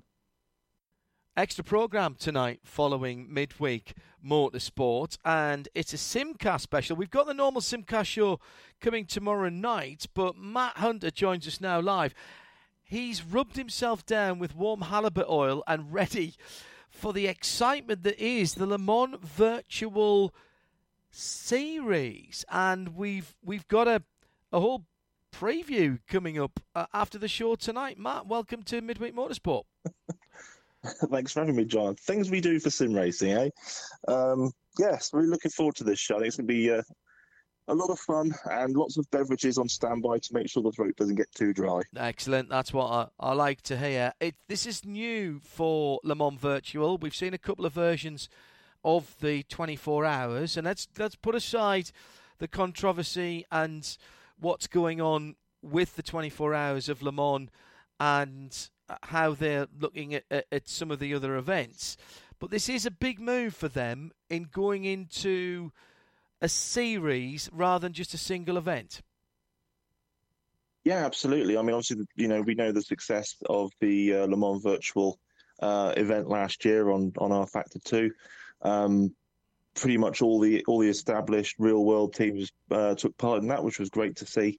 The series kind of, let's say, the same but different, because yes, there are some of the names returning from that event last year, but this very much does seem, from my standpoint at least, to be more of an opportunity for a healthy mixture of pro racing drivers and the top echelons of sim racing as well. So we've got really, really awesome mix, and Jordan and I will be taking everyone through that after Midweek Motorsport. Yeah, you guys have discussed the various machinations of what's going on with the ACO and long distance racing at Le Mans in the esports world. As I say, we'll leave that, and people can go back and listen to the Simcast. Broadly speaking, though, they've amassed a decent set of talent here for the whole series, haven't they? Yeah, they really have. I mean, there's not many esports racing series out there that can boast a mixture of Formula One world champions, GT Pro drivers, IndyCar drivers, and Shane van Gisbergen. All on the grid at the same time. I mean, I'm not being funny. The SVG speaks for himself. He's awesome in a car, and he's awesome in a sim. I mean, is there anything that guy can't do? Honestly, we'll leave it to you to discuss that question with Jordan after the show tonight. Matt, thanks for joining us for this brief one. Get all your notes together. We're looking forward to an hour and a half or so of your preview coming up later on. Cheers, mate. Thank you very much, John. Cheers. And Nick Damon is still with us for a final chat about Just about. MotoGP. Slowly dying. Wasn't that bad. They've been doing some mid-season, midweek testing, haven't they, Nick? They have, and the big news is that after a year of not being really allowed to, we're seeing some of the next year's bikes being tested, next year's engines. Most interesting of which, of course, was the new Honda, which has a different exhaust arrangement, a more showroom-similar fairing, apparently. Apparently it's got a much more resemblance to the current Fireblade. Marc Marquez ran that round about half a second off. Joan Mir is running the new engine, and we're not sure about the new chassis. It was a little bit quicker. The speed isn't particularly important. I mean, it's all about setting up. And the other interesting thing was that we saw both Ralph Fernandez and Remy Gardner get their first go on the KTMs. They're taking over from Iko Lukoni, who said he was off about that. He was what? He was off about that. All right. Was that in a kind of Kiss FM? Yes, I've literally given myself a 7-second delay. Yeah, very good. Yes, and the answer is Ralph Fernandez 2, Remy Gardner 0. Yeah, well, that is the truth. What else you got on two wheels, Tim, before we go to Catalonia? Might be seeing some more of those 2022 bikes before 2022 with Joan Mir, mightn't we, Nick? I don't know. I haven't read this one. Go for it. Joan Mir may be using the 2022 chassis for the remainder of 2021. Oh, yes, sorry, chassis. Sorry, I was thinking they're not allowed to use the engine, so I was a bit confused then. No, yes. Now he has admitted there's no chance of him winning. He wants to enjoy it, be more relaxed in the last 4 races, but yes, they're going to run the chassis. Sorry, I got a bit confused about that. And very quickly, I was obsessed about engines. Obsessing about engines. What's Johan Zarco done this week? An arm pump surgery, isn't he? He has indeed. And that's what we've got time for. And quickly, no, you've started bikes, so we have to finish, because it was World Superbikes at the weekend at Catalonia. And we had 3 different winners, Nick. Yes, we did. And the last one being particularly surprising with Michael Ruben Rinaldi coming through on the Ducati. The first one was won by Scott Redding with a fantastic wet, dry, wet. Bassani, wet drying. But Bassani was the star of that. No, Top Rat was very unlucky, of course. He had a gearbox issue. No, drivetrain issue. It wasn't gearbox. Get that right.